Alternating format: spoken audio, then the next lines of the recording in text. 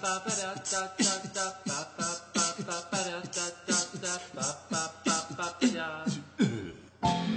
everyone, happy holidays and welcome to episode 6 of News in the North. I'm Ezra. I'm Ben. I'm Medina. And I'm Andrew. This is a podcast for people who want to stay informed about Canadian politics, which means it could also double as those apps that help people go to sleep. Except this podcast doesn't track how much REM sleep you get. Yeah, we don't have that sort of tech yet.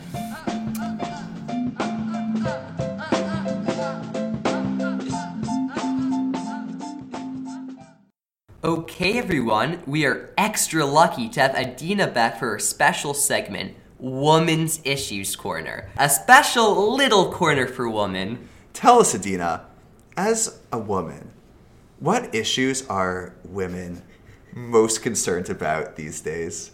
Well, thank you guys for allowing me the extra special chance to express my opinions. Obama and Trudeau agreed to preserve Arctic waters and land by limiting shipping rates and outlawing oil drilling both on the mainland and offshore. Basically, as the ice caps melt, it will open up shipping lanes in the Arctic Ocean, which we need apparently, but new measures would limit the routes these vessels could take so they avoid parts of the Arctic that have been protected. Strict limitations were also placed on mining activities, and a complete ban on drilling in the Arctic was imposed.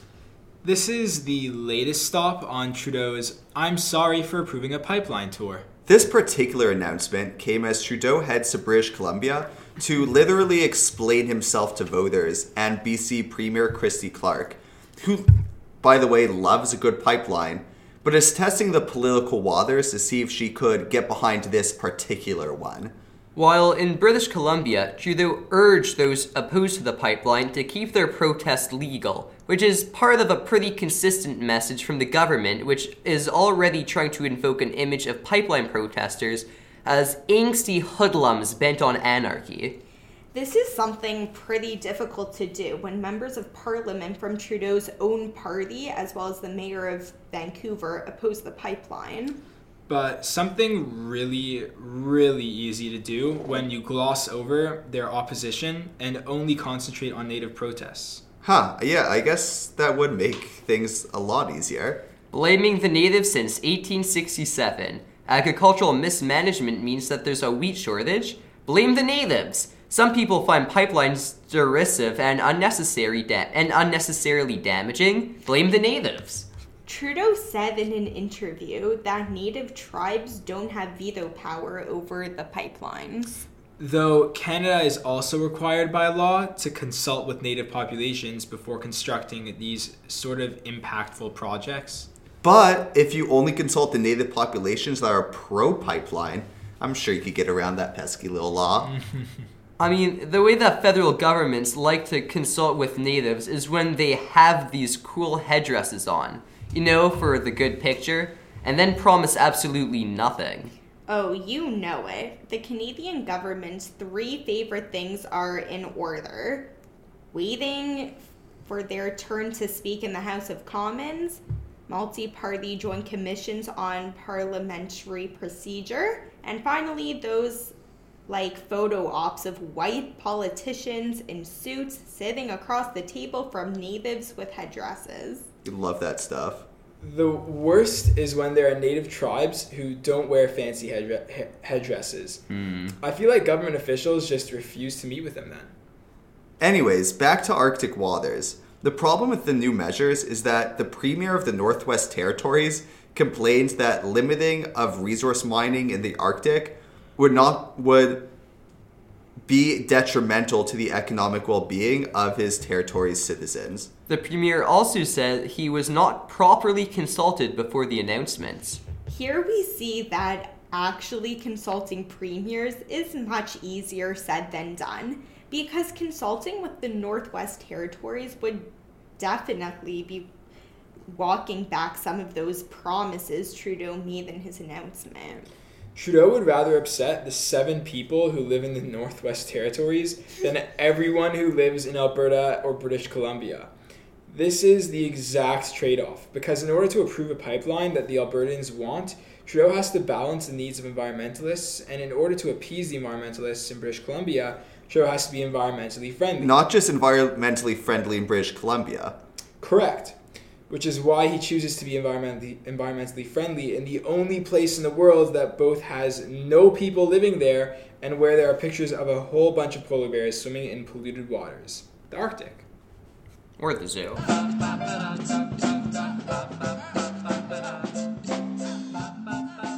On Wednesday, Quebec Premier Philippe Couillard, or however you pronounce his name, announced that the government would be launching an inquiry into the treatment of Aboriginal people.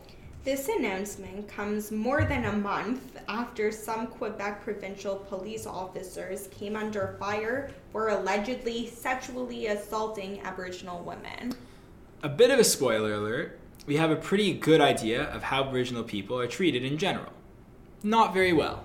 Some of the women in that Val d'Or case we just mentioned allege that police officers would take them on starlight tours, which means picking someone up in their car, driving to the edge of town, and making that person walk back home to calm down or sober up. This practice has been reported all over the country, with Aboriginals being specifically targeted for arbitrary reasons. Yeah, so basically we know the findings are going to be bad. It's all about how bad and what the exact details are. Some have given Premier Couillard some flack for making this announcement without members of the Native Women's Association of Canada or other Indigenous leaders present. But let's be real, this inquiry is not for Aboriginals. They know exactly how they are being treated and have been telling the government as much for decades. Absolutely. This is an inquiry for the Quebec government and by the Quebec government. The Native Women's Association of Canada had been urging the government to do an inquiry for months. But since Trudeau had already announced a national inquiry into the many cases of missing and murdered Indigenous women. Wait, so there's an inquiry into a literal epidemic of Native women being murdered and going missing, and yet Couillard is still wondering how Aboriginals are being treated? Well, Couillard was hoping that the national inquiry would satisfy demands for a provincial inquiry, but apparently an inquiry looking into missing and murdered Aboriginal women would not cover sexually assaulted Indigenous women. Gee whiz, go figure. Couillard is probably just using the national inquiry into missing and murdered Aboriginal women as an excuse for him dragging his feet, but now I'm sorry, but that excuse has worn itself out. For some reason, governments refuse to take meaningful action on Indigenous peoples without an official study or inquiry, which makes absolutely no sense. I mean, can't there just be a law about reporting cases of sexual abuse committed by police or government officials? Wouldn't that be beneficial to everyone? And give women the power to get someone in trouble for sexual assault committed against them? I don't know. Not sure if their feeble female brains can do that correctly without lying. Their uterus just demands it.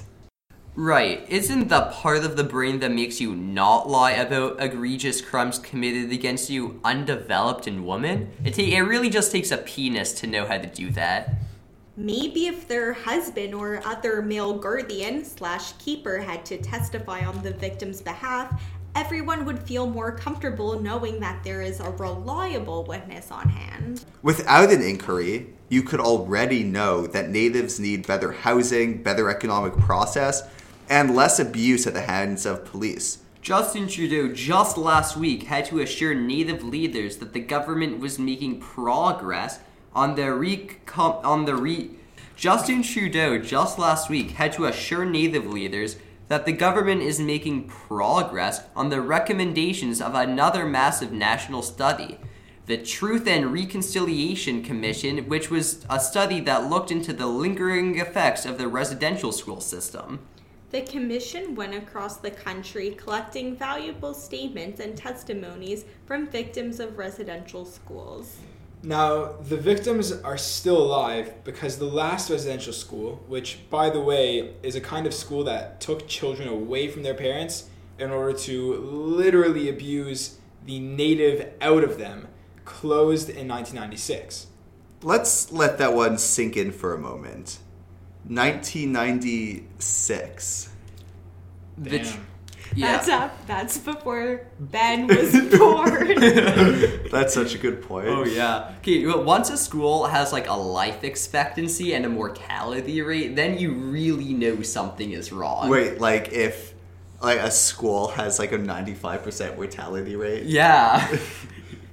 Yeah, okay. The Truth and Reconciliation Commission famously put forth 94 recommendations, which should have made it easier for the government to take action and address the effects of residential schools. Right, like putting generations of natives in a school system designed to destroy their culture and inflict trauma has some pretty serious side effects. The Harper government tacitly refused to implement any of the recommendations for reasons ranging from their lack of comfort with increasing welfare rates or putting more money into anything that isn't oil subsidies to a subscription to the belief that simply apologizing and abolishing residential schools is enough for the natives to get on with their lives. The Trudeau government is supposed to represent a new era in government-native relations. And in Trudeau's words, the government has made a lot of progress on many of the recommendations. Meaning that none of the 94 recommendations have really been acted on. These past few weeks have proven that Trudeau is not much more than any government has been historically. Which is why instead of announcing any concrete action on the Truth and Reconciliation recommendations, Trudeau announced that he and Native leaders agreed to meet annually. Inspiring. All we ever get is recommendations and inquiries and studies. Maybe if anyone ever enacted any of the findings, there wouldn't be as much violence against Indigenous women down the line.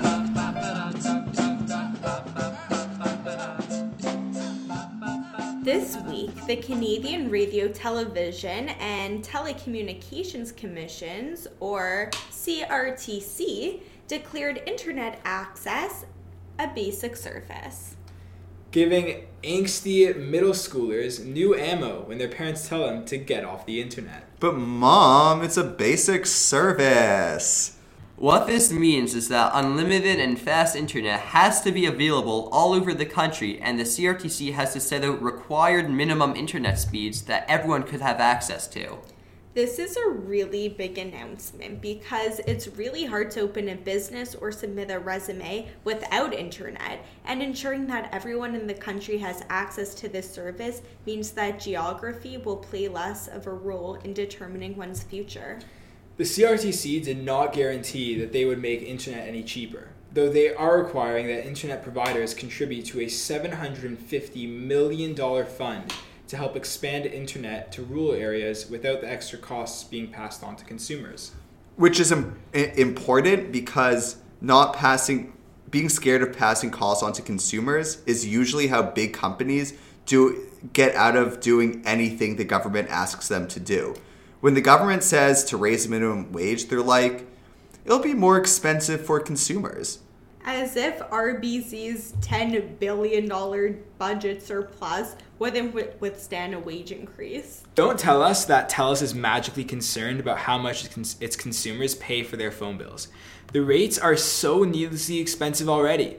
Like, they already built the cell phone towers and paid them off. Your $60 a month for limited talk, text, and data is just to pad their wallet. If providing internet to rural communities is really going to raise prices, that's because TELUS just wants more money. The CRTC said that more competition will keep prices low. There is no need to force companies to do so. But I don't think that Bell is suddenly worried about any more competition. They'll probably just open like another Fido, which is a fake company whose prices aren't any cheaper but give the illusion of competition. That being said, the CRTC forced big telecom companies to charge smaller companies less rent on their cell phone and internet towers, which has meant a huge price drop for some small companies. The CRTC said that they were surprised by the anti-competitive practices that led to the incredibly expensive rates for some Canadians for no reason. Well, you're welcome to Canadian Telecom, CRTC. TELUS, Rogers, and Bell declined to comment verbally. They instead released a selfie of the CEOs of all three companies sipping champagne while reclining on a pile of money that they do not even need. Wait, actually? No. Stop it. It's a joke. Oh, okay. It's so cute that the CRTC believes that economic competition will save consumers from the telecom industry. It's sort of like a high school model United Nations, where the Russian representative doesn't laugh dismissively at providing aid to Syrian rebels. It's so much more innocent. The CRTC is just in a much simpler place, where there are rules and no collusion between Rogers, Bell, and TELUS.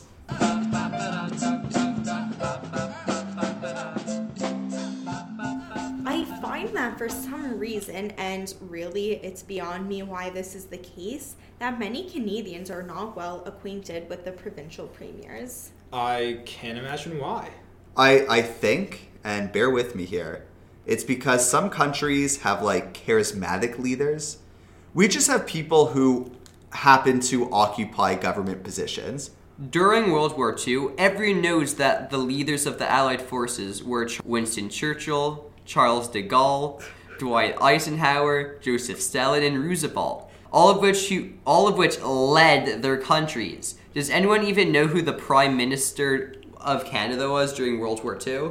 Was it William Howard Taft? He was also a US president. He's the most Canadian-sounding American president ever. Wasn't it Sir William Lyon Mackenzie King? Oh, was he the wartime prime minister who didn't let the Jews in, or the Sikhs? Sir Robert Borden, Prime Minister during World War I, was the one who didn't let the Sikhs in. It's literally impossible to tell these people apart. Well, Sir William Lyon Mackenzie King, for his part, was famous for being the first to tell England that we want to make our own laws. Right, this happened sometime in the 40s, about 80 years. 80 years after Canada was founded. You know, the age where most people get their training wheels off. Yeah. Anyways, back to topic. The bar of a successful politician in this country is super low. Trudeau is basically considered our finest leader in history because people actually want to talk about him. It's not and even to him.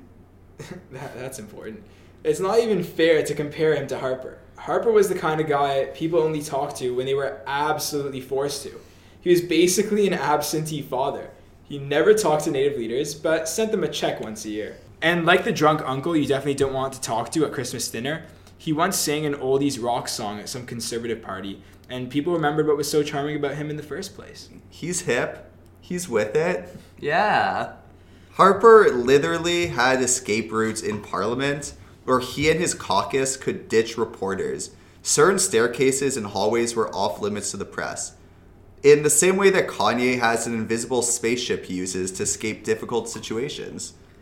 Hey, Kanye, what did you mean when you said that you support Donald Trump because Kim Kardashian gets her creative inspiration from Russian furs? And poof, he disappears.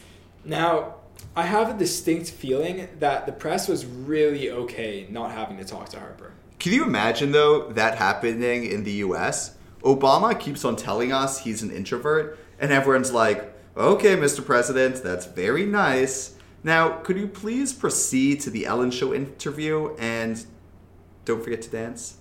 In Canada, I feel like in all of politics, we get just 3 extroverts a decade, and their talent is completely wasted by the complete lack of media opportunities and events to showcase it. Probably why Trudeau has all those sketchy cash for Access fundraisers. He really needs a social outlet.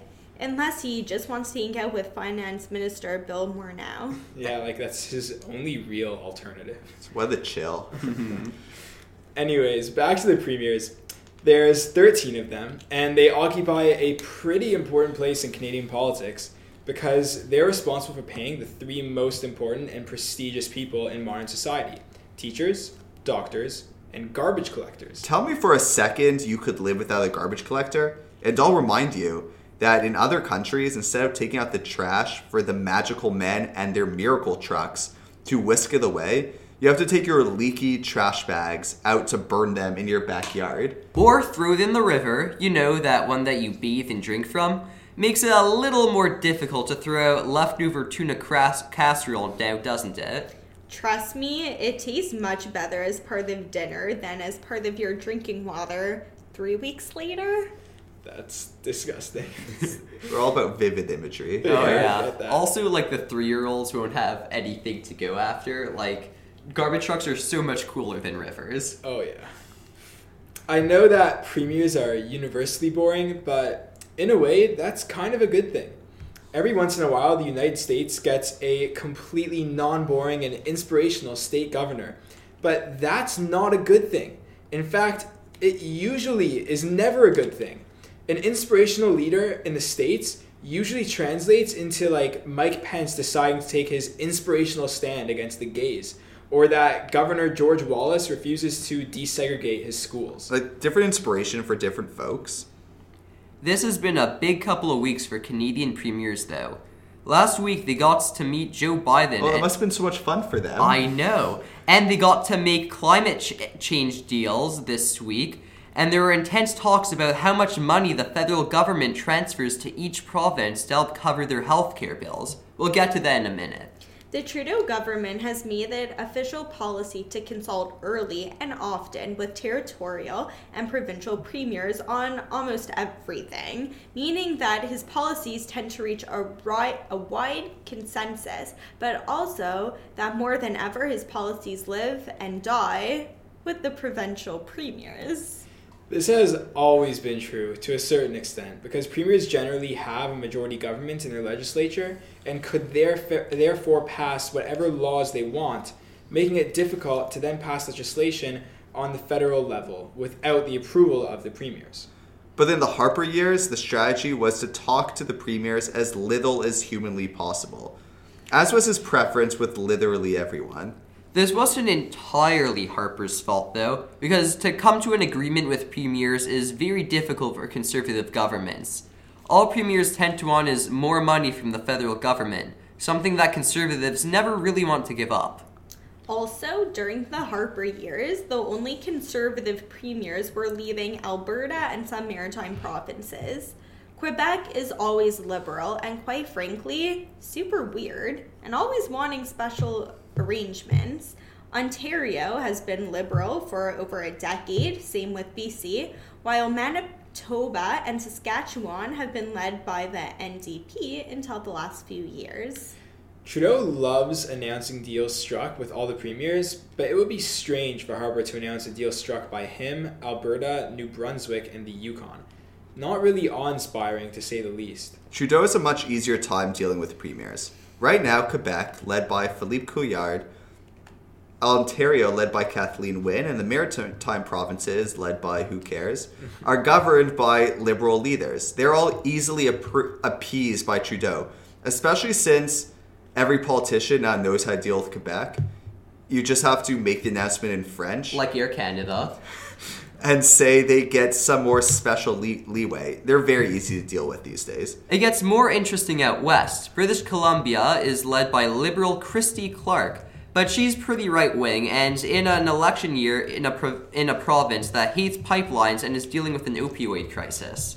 Rachel Notley is the NDP leader of Alberta, who Trudeau had to appease with pipelines, but she has generally been on his side. This, though, might change this week as the provinces prepare for discussions of healthcare funding with the federal government.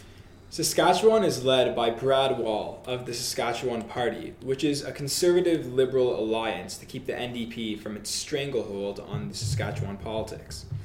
But this Brad guy has been the conservative thorn in Trudeau's side, who basically just never wants to deal with him. Manitoba is led by Brian Pallister, a conservative who knows he should oppose Trudeau, but his province needs money so badly that he is willing to compromise. Wait, so we mentioned all the provinces. What about the territorial leaders? The territories are literally just the land so cold, the Canadian government has just decided to concede it to the First Nations, and therefore don't care much about it. Except for the Yukon, because people found gold in it like 200 years ago, and it's still the only territory whose official languages are just English and French, not any Inuit or Aboriginal languages. The white man wants to keep the Yukon language accessible in case there's any gold left. Now, this week, the premiers, or first ministers, as they are called for some reason. Maybe it's their ceremonial name? Okay, so the first ministers met with Trudeau to go over how much the federal government will contribute to healthcare costs in provinces and territories. This is super important because healthcare spending is literally the majority of some provinces' budget. Paying hospital bills and doctors is very expensive.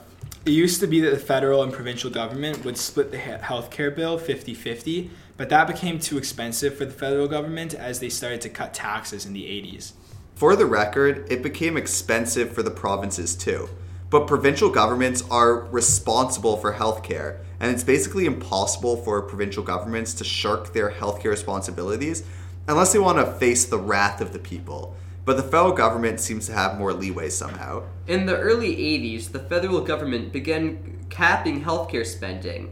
So instead of 50-50, they would give a predetermined amount to every province. That amount started to grow by less and less, that there were widespread doctor strikes in the 90s. Fast forward to 2006, where Harper decided to cap healthcare spending growth at 6% a year, meaning that as the population grew, healthcare spending would increase by only 6%.